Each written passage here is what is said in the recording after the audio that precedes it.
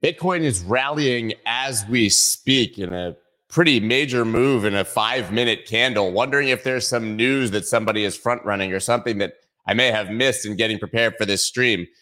But the person who actually broke that news broke some other news about Invesco getting their ticker on the DTCC site is actually here, Mike Alfred. And I've got Noel Atchison as well to talk about the Bitcoin price action, if this is a further indication that the institutions are indeed coming and an ETF is going to get approved. And also, of course, to talk about a bit about what we might see today from FOMC. I'm stuttering today, guys. Been a long morning. From FOMC and, of course, the Treasury's new announcement on what they're going to do with bond issuance. We've got a lot to talk about today. I've got the two best guests to do it. Let's go. Let's go.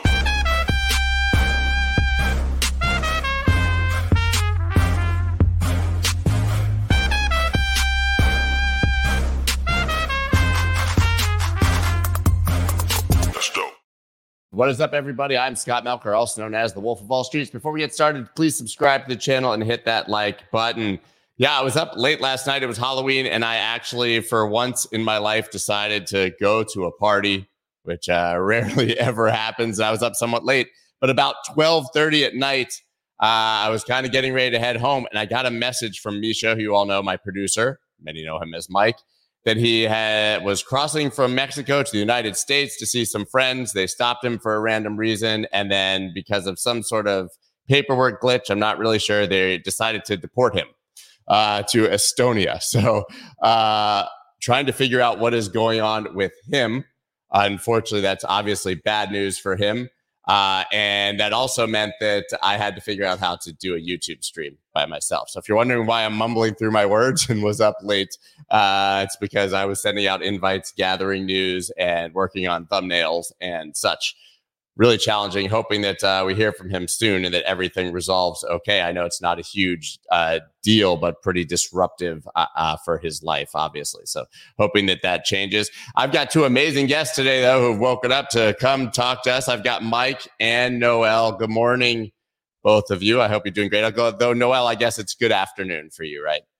Good afternoon, indeed, Scott. How are you today? I can't believe that about Misha. I hope he's okay. Yeah, I haven't. Obviously, I think, he wasn't too communicative at the point. He was literally dealing with it at that moment. But yeah, I'm waiting to hear. Was kind of up all night, worried about that and hoping. And I have to ask, Scott, did you go disguised as Halloween for Halloween? I did not go disguised. On actual Halloween, we wore costumes. Last night, I actually just wore a Bitcoin over my shirt. It was like kind of a big foam Bitcoin. So I guess I was disguised as a Bitcoin. It was a pretty funny costume. I wore the same one last year for a bit. But let's actually dig into the topic here. I guess, Mike, we could talk about Invesco Galaxy getting their DTCC listing up today as well, because as I said, you actually were well ahead of even, I think, Cointelegraph are the ones here. I've got the article that first talked about it, that people saw Invesco Galaxy spot Bitcoin ETF joins BlackRock on DTCC site. But you actually, you were a breaking news site, buddy. I never knew that you did that in your spare time. Yeah, it's kind of funny, right? All of us influencers sometimes use the term breaking for stuff that somebody else broke before you. But in this case, there weren't that many people that saw this one. And obviously everybody's sort of jaded now because BlackRock, their ticker and QSIP showed up on the site. And then we were notified after the fact that it was there the whole time. And so I think everybody's a little skeptical. There's about 10 or 20x the breaking news stories that are actually breaking, right? And so in this case, though, it looks like it was not on that site. It was not on the DTCC website a few days ago. So it looks like in the background, Scott, all of these ETFs are being lined up on the runway to be batch approved by the SEC. I think the SEC wants to be very careful about not giving any specific firm first mover advantage, although I question that because Grayscale's been there for years and they probably should have been approved first, given that there's tens of billions of dollars of mostly U.S. investor capital in that product. But, the SEC got slapped on the wrist here. There's no doubt about it. They were playing politics. They were overstepping their mandate to be an enforcement body as opposed to a rulemaking body. And they really are just there to enforce the laws of Congress. They're not there to make new laws, but they've been behaving in a way that they're basically the kingmaker of the space. And, obviously Gary Gensler's spooky tweet on Halloween gives you some insight into just how weird of a guy he is and just how strange his thinking is. So we'll see what happens. Cringe. Total while cringe. he was talking, while you were talking, I was like, I got to get the Gensler tweet. And that's literally what I was doing, which I brought up right here. If Satoshi Nakamoto went as Satoshi Nakamoto for Halloween, would we be able to tell happy 15th anniversary to Satoshi's famous white paper that started crypto? Any crypto companies that are tricking investors should start treating them to compliance with the securities laws. Like, the guy couldn't even say how excited he was about Bitcoin without making sure to make a point that he thinks everyone else is not compliant and that it's a problematic industry. The guy is just... the joke is pretty good. The joke itself is not bad. It's what comes after the joke that is just so cringe. Yeah, I mean, what? Yeah. So, but Noel, I mean, do you agree? I think we have somewhat of a consensus. Is there even a contrarian view here that we're going to see a slew of these approvals, whether it's BlackRock first or GBT or Grayscale? I mean, are we really just going to get 8 or 10 of these lined up by January 10th and we're going to move on? I mean, it's my feeling at this point that it's actually Gary will find a way to skin it as a positive, a win in his favor, that he gives us this Bitcoin approval, and then he'll probably continue his same sort of tactic against the rest of the industry. Yeah, or just pretend that it's a big nothing burger. Let's move on and tackle some more of these crypto frauds that we hear so much about, right? I do hear from quite a few of the TradFi people I speak to that no way in hell are we going to be getting a Bitcoin spot ETF. I disagree, obviously. And I think the signs that we've seen just over the past few days are definitely pointing to the direction of an approval. And I think it's going to be quite soon. I've heard a lot of feedback of what you posted this morning, Mike, that this DTCC thing is, it's nothing. No one should get excited. There's no big deal. It doesn't mean anything. I disagree. I think it does mean something. It doesn't mean that approval has been given, but it does mean that both Invesco and, of course, BlackRock, which are massive for this, but then this is even more trivial. It does mean that they are very confident that this is coming. And we know that they are in dialogue with the SEC, which itself is a huge change from the last time we were in this situation. They are in dialogue. I don't think they would have gone through the hassle and the expense. It's not a huge expense, but it's still an expense of getting these listings on the DTCC without being pretty darn sure, or without even having had a nod that approval was coming. They are not about to start trading, but they're getting ready to start trading. I don't think that is nothing. It's definitely a major change in tone. Even to be asking these companies for updates, to be interacting with them, to be engaging. You just wouldn't waste your time doing this if you didn't think you were going to get approved. There's definitely a difference now in the current tone and approach. Go ahead, Mike. Sorry. Yeah, I was just going to say, I think what's going on behind the scenes is a tremendous amount of maneuvering and political stuff going on, right? So the SEC staffers who sometimes are operating on their own, right? Because I hear feedback increasingly that there are staffers that believe one thing and they think Gensler is sort of out on a tree branch somewhere. With a slightly different view than what's held by most people at the agency. And so I'm sure these large firms have longstanding relationships with people that are not Gensler who actually do the work. And those people are telling them, look, this is going to get done. Right. And so go ahead and start filing. And of course, quietly, they're probably saying, hey, you should get this done now, because when we approve these, we're going to approve a bunch of them, including yours at the same time. Because again, we want to be very careful to not be too political, even though everything they've done up until now is political. It's quite ironic, the entire thing. So yeah, I hear people's points that occasionally there's a ticker at a QSIP created for a product that never launches, but it seems to be quite rare. And for this many firms to be doing it all at the same time, especially firms of this size, I agree with Noel. I think it's just a matter of time. I think Q1 of next year is sort of the latest. If we don't have a spot ETF by the end of Q1, I'll admit I was completely wrong on this, but it could happen, even before that. Yeah, I'm still in the camp that it's going to happen sometime this year, because even Gensler's tone has changed. When he's interviewed about this these days, what he says is, I await staff commentary, or basically, it's not my problem anymore. He is getting ready for the public relations whitewashing that he has been overruled by his staff. Because after all, there's 5 commissioners, they vote. Yeah, and they used to say nothing, right? They used to just kick the can down the road, and then get to that third time and reject. right? Without really any commentary, without really any interaction. So I think we have consensus here that the ETF is going to come. The next question, I had Matt Hogan yesterday, Eric Balchunas, and Steve McClurg, all very deep in the ETF world, and actually ended up with a vibrant debate that went about 20 minutes overtime about what it would actually mean when this thing is approved. Right. There was sort of the camp that was, we get to $1 billion fast, just like BITO. This is the most popular ETF launch of all time. Then there was it'll be a slow trickle. And somewhere in the middle was, it'll be happening over a month, but will still be the best month ever. Right. So we get to 10 billion in a month, but we're not the first to $1 billion. I think it's all semantics. Yeah. So we can call this the Goldilocks ETF then, right? Either too hot, too cold, or just right. Yeah, that's right. So, but I guess the question here is, the narrative we're trying to figure out isn't whether it will be approved, but what it actually means when it is approved. And that seems to be where there's some disagreement. Will it fall flat because we're in more of a bear market than the Bitcoin futures launch? I tend to believe that if Larry Fink is out there calling Bitcoin a flight to quality, that he's got a whole lot of AUM lined up for this launch. I see you guys both agree with that generally. Mike, what do you think? Yeah, so I don't think any of what you just said really matters. I think what I've dubbed on Twitter several times the hand of God, the BlackRock hand of God, has sort of been on the bid multiple times this year.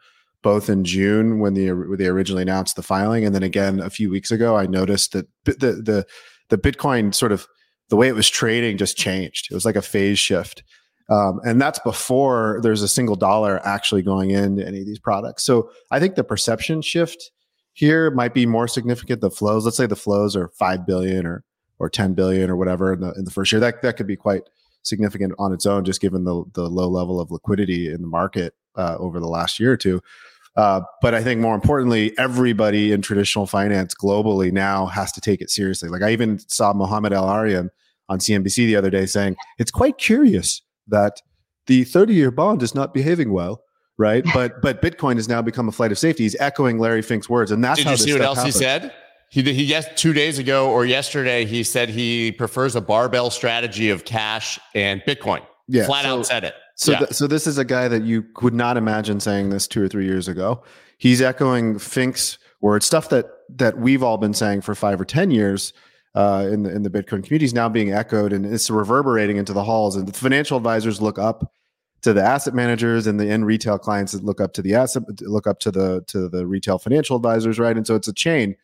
And this approval, if it happens, I think is so much more significant for the broader perspective of how people view Bitcoin, how they view the entire ecosystem. I think miners, custodians, infrastructure providers, payment providers, they'll all be worth 50 to 75% more on paper the moment it's approved with no flows. And then you have to say, okay, what will the flows actually be? I think they'll be more significant than people think. This argument that Canadian ETFs didn't get flows does not pass muster with me. Canada does not matter.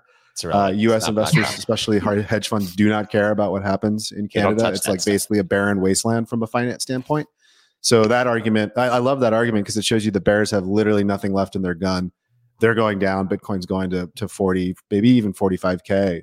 And all of the flows from the futures ETF are going into the spot ETF, by the way. Yeah, because the futures ETF is completely worthless. Going to zero. BITO's basically, it's like 40, 45% of the return of Bitcoin, and GBTC, which was an inferior product for a year or two there, now wildly outperformed BTC. That was somewhat predictable in advance. And going forward, there's no reason to own a futures product. It's really expensive to roll those futures every month. Yeah, I totally agree. And the flows, I think, will be considerable to start with. I mean, we saw yesterday CoinShares' latest weekly funds flow report show that the flows into Bitcoin funds now are the largest since July of last year or something outrageous like that. Yeah. But more importantly, it's what comes afterwards. Once the ETF is approved, and suddenly RIAs across the United States don't have an excuse to not offer this to their clients. And that is going to have value from day one, but going forward, even more importantly. And each investor that adds, a small percentage perhaps of Bitcoin to their portfolio by the ETFs for diversification purposes, because why not?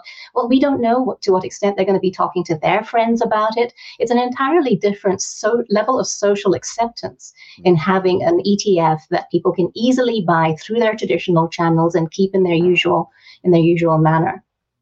And I think most importantly, even if RIAs weren't recommending it before because they felt it was their fiduciary duty not to do so because the product didn't exist, now they get paid by recommending Bitcoin. Exactly. And let's face it, the story is interesting now. It's not just gold. It's a sort of a new digital gold, which has the speculative appeal, and it also has the safe haven appeal that everyone's hearing about, which now matters more than ever, let's face it.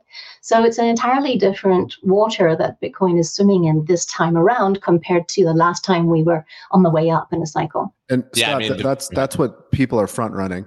Right. So like a lot of this trading is people thinking that's all going to happen. But I just want to call out one thing real quick. Over the last 3 or 4 months on days of the FOMC meetings, Bitcoin's been quite quiet. Right. It's sort of sitting and waiting. And of course, nothing's really happened since July. Right. Like we have these meetings and Jerome Powell basically says the same thing every time. He answers the same set of generic questions from the journalists who are in the room, and then we close up and then the market goes down, right? That's essentially the story of the last 4 or 5 months. And today there's a major shift in the way Bitcoin's trading. It's trading up quite substantially in front of the FOMC meeting. It looks like it wants to crack 35. I think it's nothing but air between 35 and 38. And so there's a possibility that, we're at 38 a lot quicker than people think, because I don't expect Bitcoin to be trading like this if it doesn't intend to rally going into, again, this is a nothing burger meeting. Like Jerome Powell's going to say the exact same thing he said since July. There's going to be no change in the rate, and we're going to watch the data, and we got to make sure inflation comes down to 2%, blah, blah, blah, blah, blah, blah, blah, blah, blah, blah. Everybody watches it, completely irrelevant. In the meantime, Bitcoin is 35K as I'm speaking. And so this is different. This is totally different than anything I've seen since July. But what if he sneezes? What if he sneezes at the wrong time, or if he coughs with his head left instead of right? I mean, how are we going to know how seasonality, Scott? Like, there's some I think people are underestimating how much of Bitcoin is sort of pre-programmed. Like, if you just draw fractals over the Bitcoin price for October and November, like you get the same thing we're getting now, even with no news. So people use the news afterwards to explain price movements that literally are sort of like pre-programmed in. I don't know if that's the stars or astrology or whatever, right? I'm sort of joking there. I don't know what that unicorn does, but you could sort of like guess that this was going to happen without knowing anything about the news a year ago. Yeah. And, to pull on what you were saying there, Mike, I mean, just look at what the US yields have been doing over the past month, and Bitcoin has been steady. In theory, higher yields should be really bad for risk assets, especially for Bitcoin, which doesn't have any fundamentals to support it other than sentiment. But no, Bitcoin has been steady and trending up. That suggests that there has been buying support for some time now. And what we are seeing is that accelerate in a relatively illiquid market. Yeah, I don't care if it's BlackRock or someone else on the bid. There's nobody selling. That's just the reality is that there's clearly demand and there's very few people that are interested, I think, in selling at this price, especially with any sort of size. And so we're seeing this major movement up. I mean, seeing Paul Tudor Jones, Druckenmiller, L. Arian, Larry Fink. I mean, you're talking about, 4 of the 10 most respected economists / institutional investors on the planet, all coming out in favor of Bitcoin within the last 2 weeks. Something's changed here. But what's changed on the other side is that we're getting more of an uptick from politicians against it, right? Which I think gives you all the signal you need to know that this is probably going to continue rising. Of course, we've talked this story to death about Elizabeth Warren, the Hamas funding, that it was all fake. Chainalysis made that very clear. Last week, Cynthia Lummis, a very pro-Bitcoin senator from Wyoming, came out, sent a letter to the DOJ, said, you need to wrap up this investigation of Binance and Tether. We need to see some charges. Then she lost me. Can you hear me? Good. She tweeted yesterday, effectively saying this was a false report, and everyone's saying she apologized, but I've read this tweet 10 times and she didn't. She kind of actually doubled down. She said, basically, she made it political. She said, the Democrats are wrong. This was false. But after reading that, I still want the DOJ to go after Binance and Tether, right? And so we have Elizabeth Warren out there with 105 senators and Congress people saying that the United States government needs to go after crypto in general to stop illicit financing. And then Lummis specifically saying Binance and Tether, right? So there's clearly a uptick here, I think, from politicians in the United States against the industry. Now, she made it very clear to say it's not the assets, it's the industry. Mike, listen, I mean, you've been obviously beating the drum, not on Tether, I don't believe, but about Binance. But what do you think of this? About Lummis in particular, I try not to follow politics too close. I was surprised she was getting involved Me too. in this at all. I think it's a popular thing to do with an election coming up to try to impute politics onto things that are fundamentally apolitical.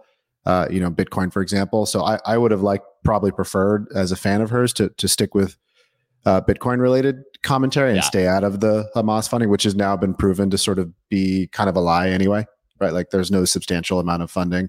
The most substantial funding for criminal activity, terrorist activity globally is the US dollar. It will continue to be the US dollar, especially because they keep printing so many dollars. It's a lot easier to get your hands on dollars in the first place.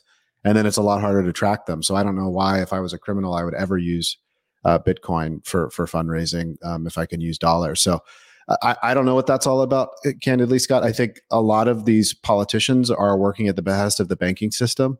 The bank lobby is quite strong.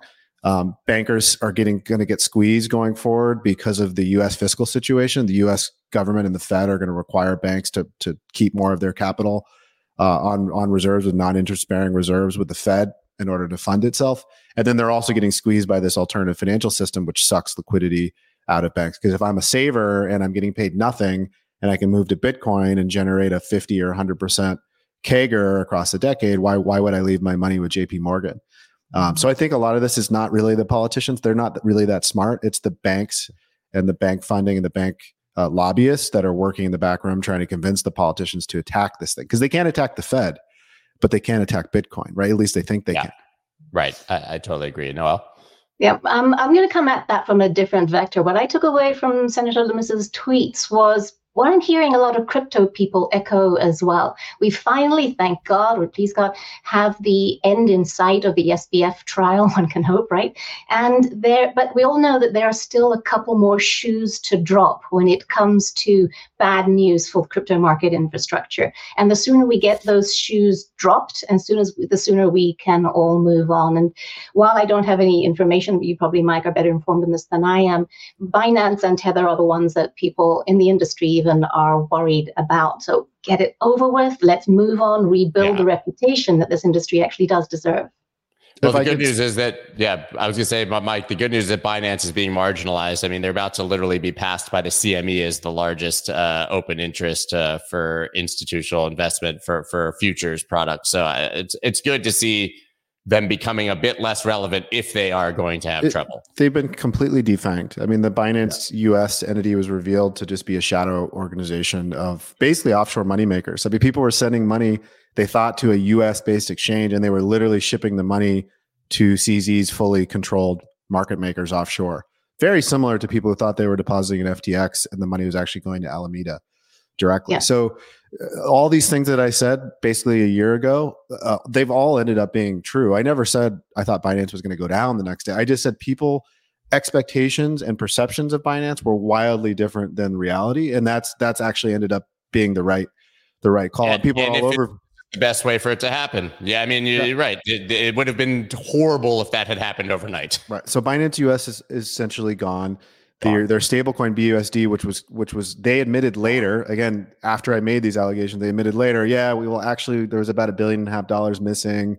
We're sorry, we're better. Their argument on everything at Binance has been, yeah, you're right. We did every single thing you said, but we're a better company now. And it's like, well, that's not the way governance works. If you don't change the fact you have no board of directors, if you don't change the fact that you have no named executives, if you have no internal controls, no audit, et cetera, like nothing's going to change.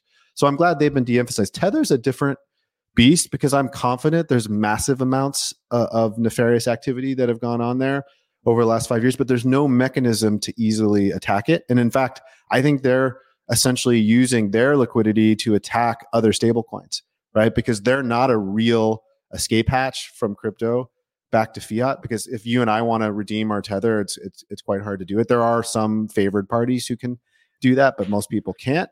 But you can print Tether and then use it to exit via USDC. And I think they're attacking other more legitimate stablecoins. Essentially, if you follow the rules in the stablecoin world, you're getting shellacked by Tether because Tether doesn't have to follow any rules because they've gotten so large and there's no easy redemption mechanism. Of course, these New York-based hedge funds have tried to short it.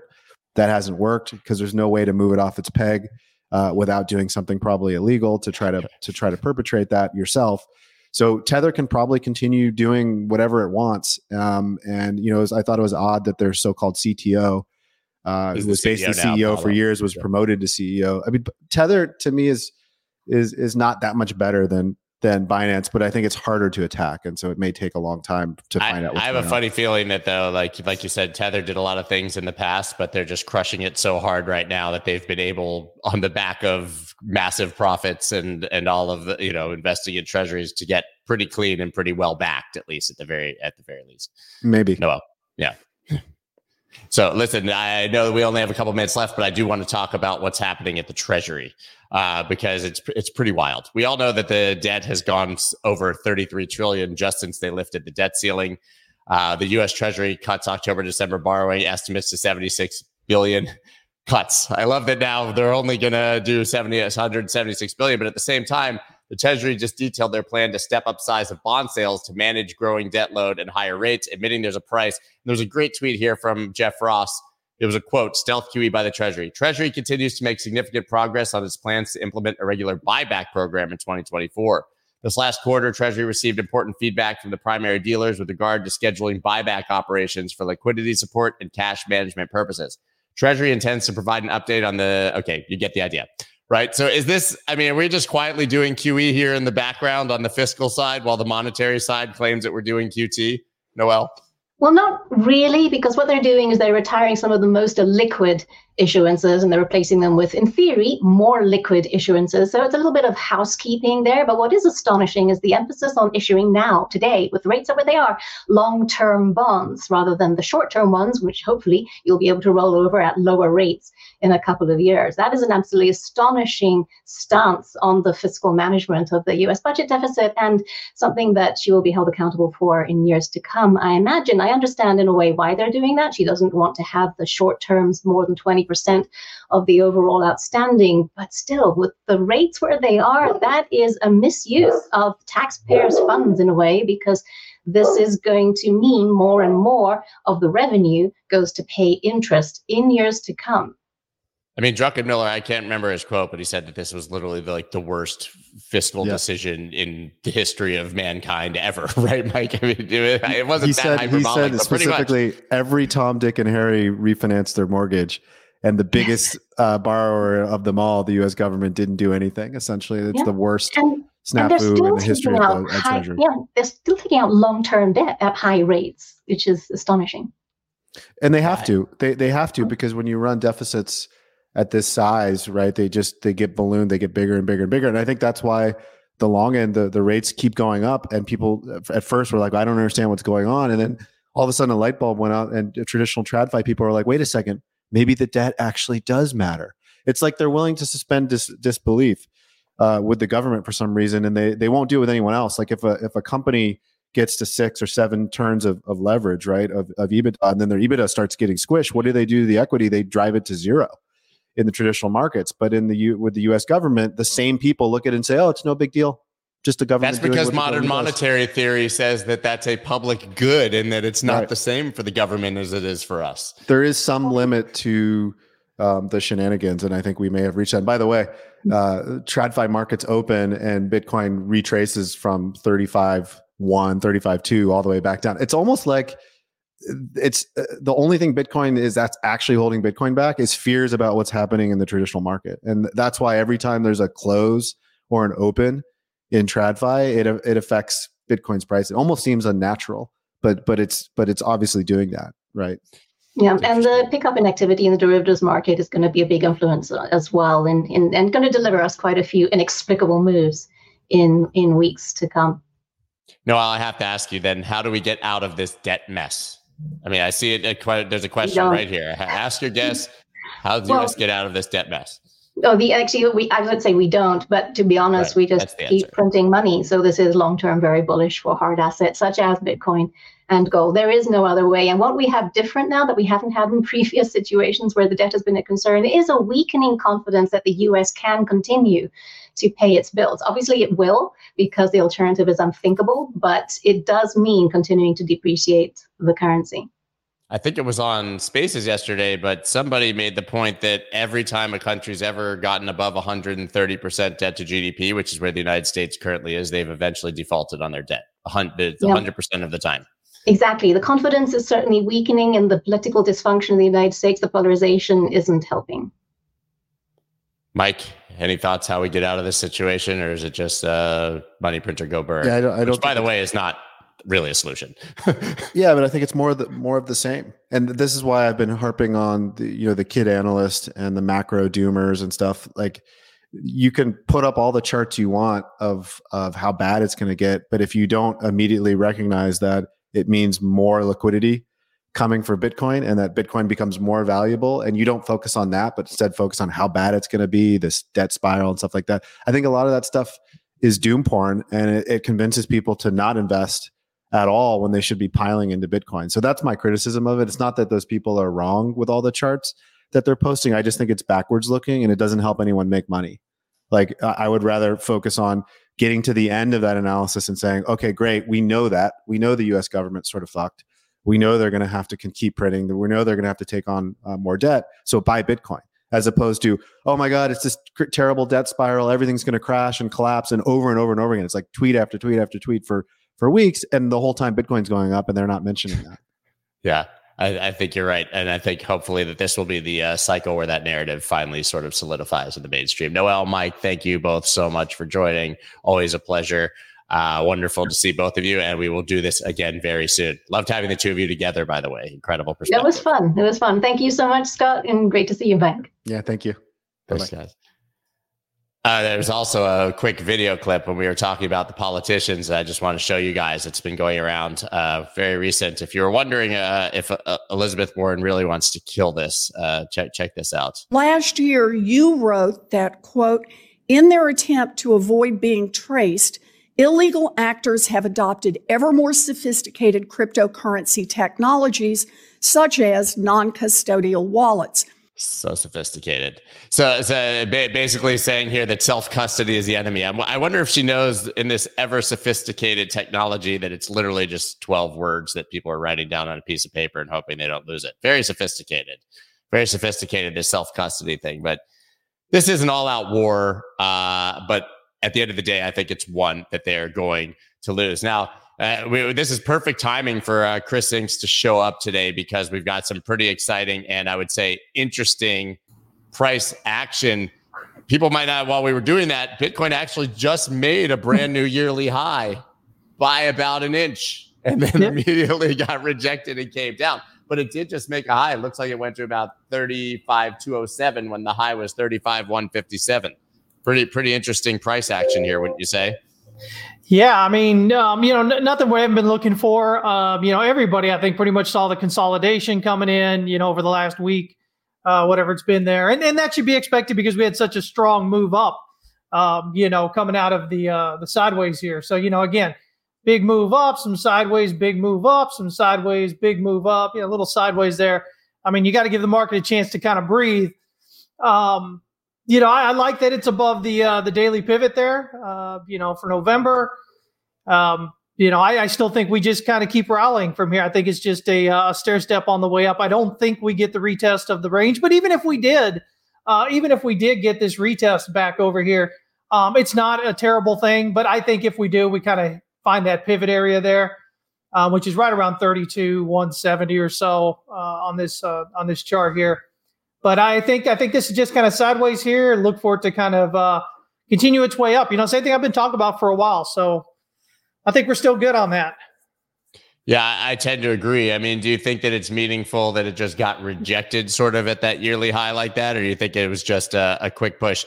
Mike made the interesting point that it was basically at 35 markets opened, which, usually we don't see necessarily that quick correlation, and immediately it dropped. I haven't even looked at what stocks are actually doing. It appears SPY is up slightly. So, yeah, I think it's more along the lines of it's the top of the range there. And usually you don't get this straight up breakout. Usually it's a rally into the top of the range, a pullback, and then a breakout. So I tend to look at it more that way potentially. Yeah. So basically the first test consolidates and then head up. So have any of your targets thoughts here changed with any of the price action? I also did see that there's a bit of a sort of bearish divergence and overbought territory on the daily. I don't know if you saw that, but doesn't look that concerning to me, to be quite honest, the way that it's sort of forming up. I think it was find the chart, but you can see because inevitably you're going to end up with hidden bullish divergence when it drops. So to me, that didn't really matter too much. Or you can see it there.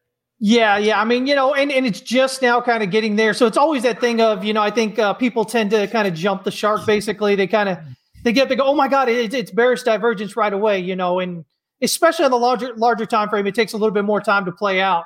And so we can often see this where we kind of see that divergence, but then price continues to head up and it invalidates that divergence, or it just makes it bigger as it continues to go up a bit higher. But yeah, no, I mean, I think, 38, 40. I think we just continue to kind of push up here. I think there's an off chance that November might actually turn out to be even better than October was.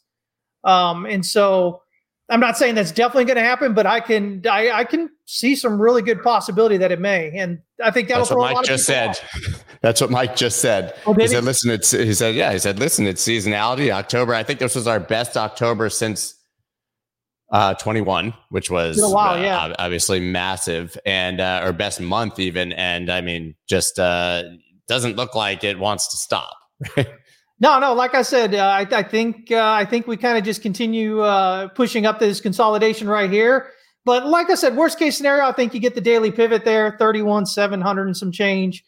And then, or even the top of the range. I mean, people are like, oh, the minute it pulls back, it's dumping. The verbiage used in social media is so terrible. I really feel bad for people who are just starting to get into trading and trying to figure it out. And emotions, we all know, are really terrible in trading, and it's hard, when you deal with those really emotional words put out there very emotionally. So, a pullback. And then, worst case scenario, we get a pullback and then further upside. There's absolutely nothing happening on this chart. I guess what I'm trying to say, there's absolutely nothing happening on this chart that's bearish. In the grand scheme of things, this is an uptrend. It's been an uptrend since last November. Told everybody to get on board at 15.5. People have argued the entire way up. And there's still people out there arguing that this is some sort of bear market rally. And I think if you're thinking that at this point, I can't guarantee, nobody can guarantee anything, but I really think, 30 years doing this, that at this point, if you're arguing that, you're really just don't really understand what's going on with the markets. And it's tough. It's tough. Do you, how do you approach days like this? I know the answer, by the way, but you can give everyone else the answer. How do you approach days like this where we have an FOMC meeting or some sort of announcement?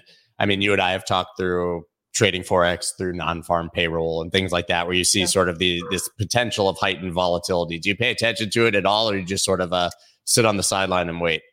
No, here's the thing. Trends are all the trend itself is already in, and usually the knee-jerk reactions we see with news events are just that. They're just knee-jerk temporary reactions. People go, oh, look, price, dropped after that. Well, it was already in a downtrend. It's like it didn't make it reverse, right? And so, but the thing is, with the volatility that comes in, depending on how much volatility it is, you can still get knocked out, right?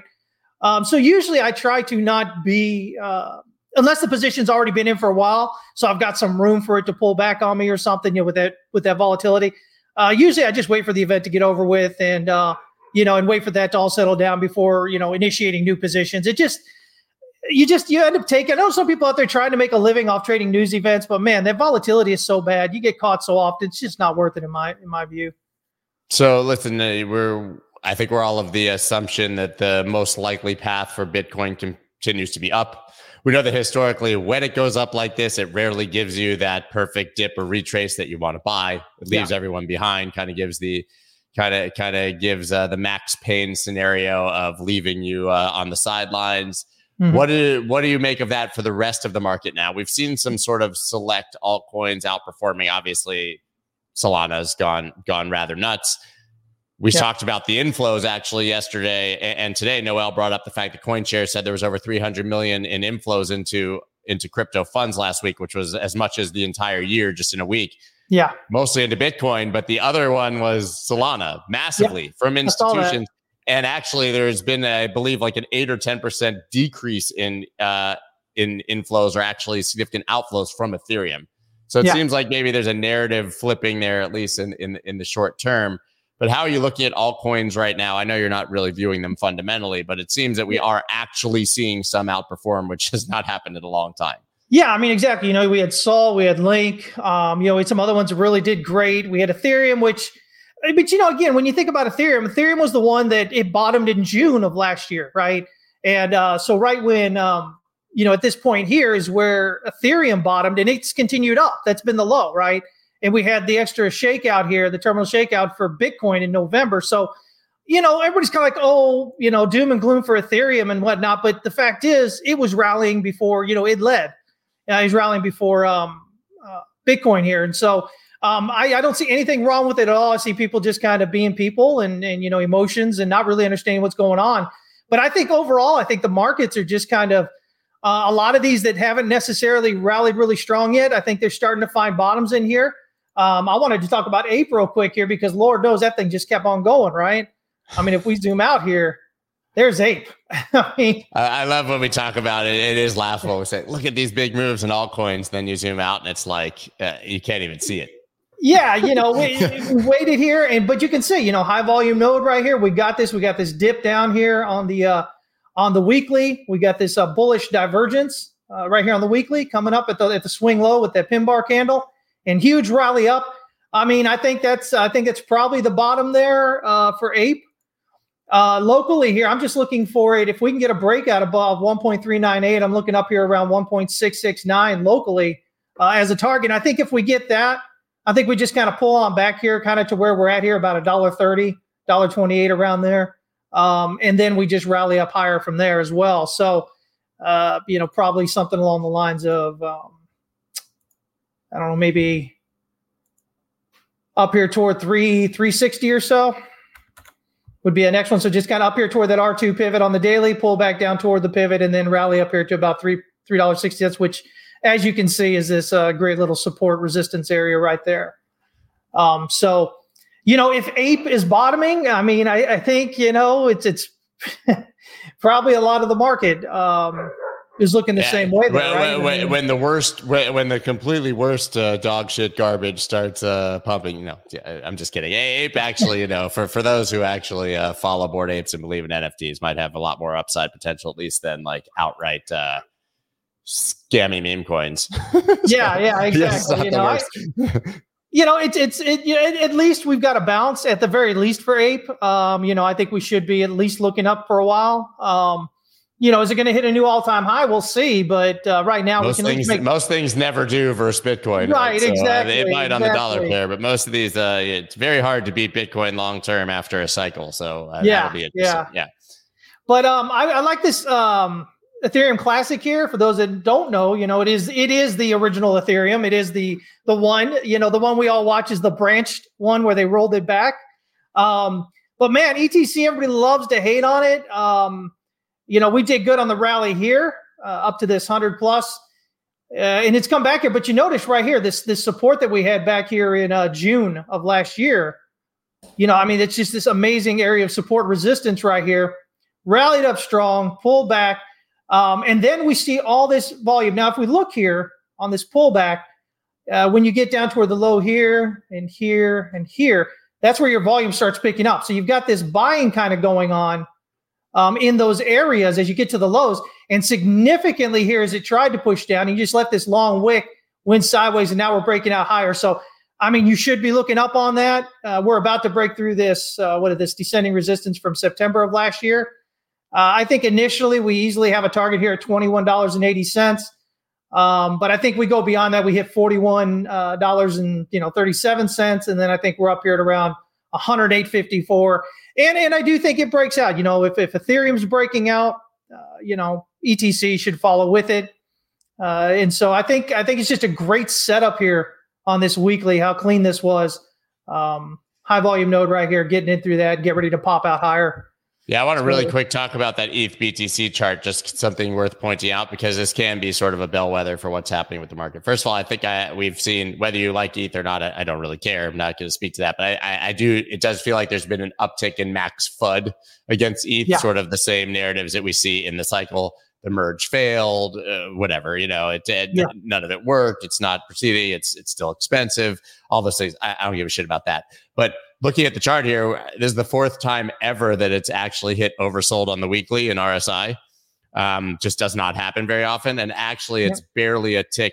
I think this is actually, except for maybe right here, is the lowest it's ever been on weekly RSI for oversold. So I don't care how you feel about it emotionally. You don't have to trade it. You don't have to touch it. You don't have to believe it's a great long-term investment. But I would say it maybe is giving a signal that it can still go down, by the way, but that relatively soon there is going to be a pop and an opportunity, whether you believe it or not, but as a trader to make some money, probably getting long ETH, especially if you think that Bitcoin is going to continue up in that period. Yeah. I mean, nothing's happened here that didn't happen back when GBTC hit the low, back when Facebook hit the low, back when, just all these, right? Solana hit the low. And every one of these, I kept saying, listen, and I felt like a broken record. I was like, this is the sentiment. People come out here, new traders, they come out here, social media, and they're like, oh, yeah, everybody in my feed is bearish or bullish. And so that means it's this. No, what you want is what you're hearing now. This, where it's just absolutely everywhere. Everybody's kind of given up on it. It can't possibly rally. It has to go into nothingness. This is the time where it's usually marking the lows in the charts. Again, it was Bitcoin at 15.5. It was Solana at $8, $9 there. It was Link on the drop back there this summer when it dropped below the range, $5. Facebook on that big move down, which is basically retraced everything now. GBTC at its low, everything. I kept saying, listen, this is the time, buy.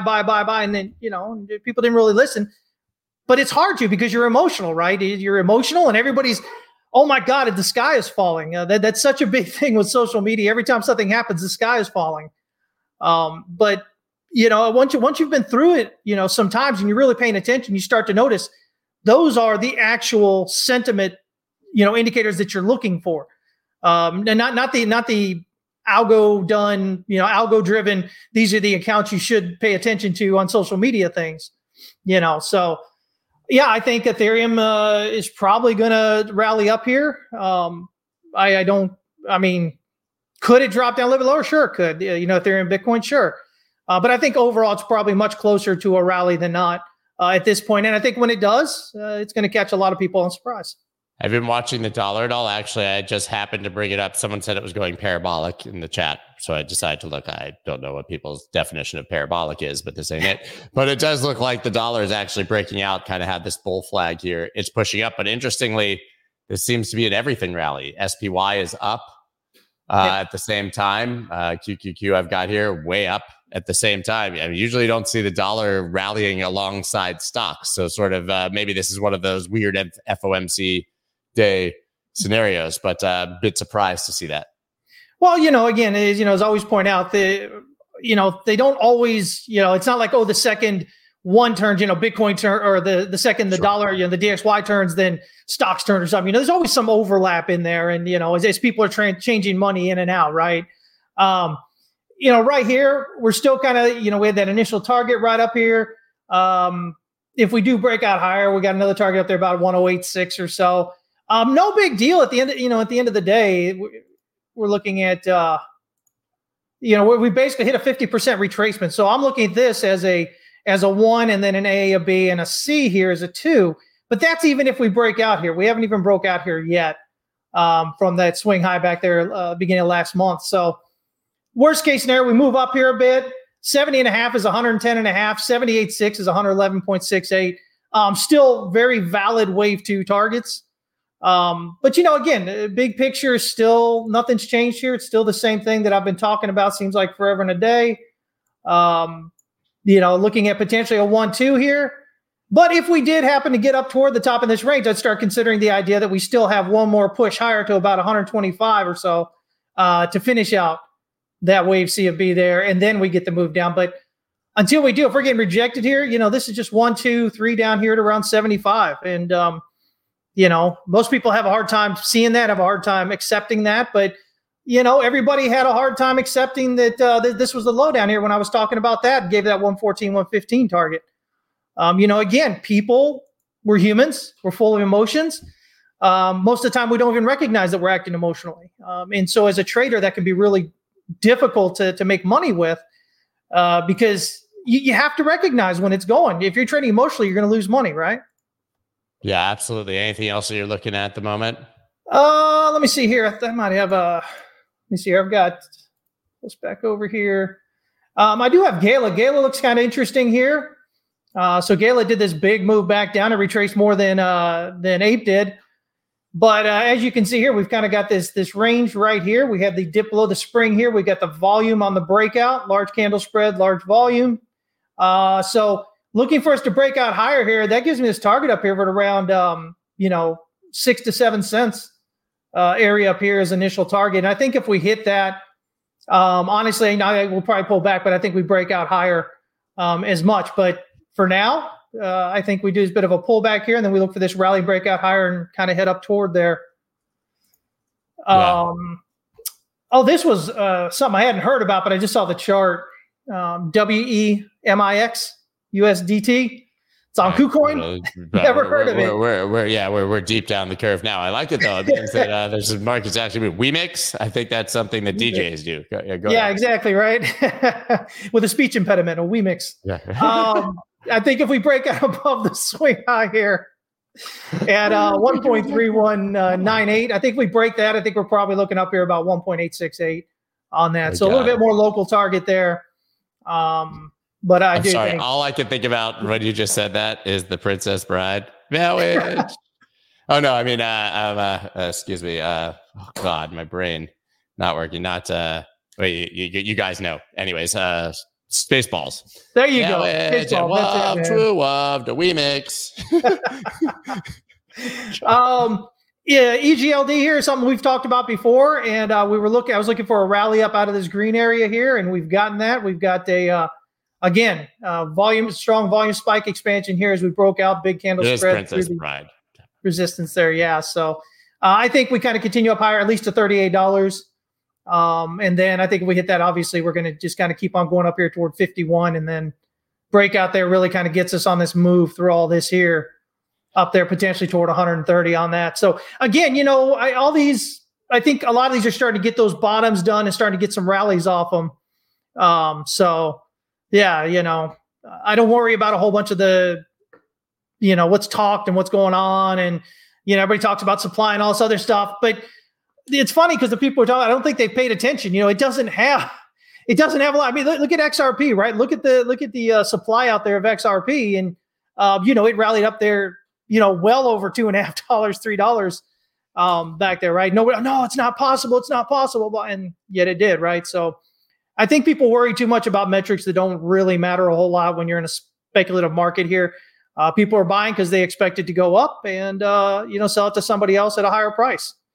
I'll take it. I'm just mad at myself. I'm on so little sleep that I questioned the Princess Bride quote, which was correct. Obviously, it is the prince marriage is what brings us together today. But there is a great wedding scene in Spaceballs also at the beginning where he's like, holy match. He's like about to say holy match. He's holy shit. Yeah.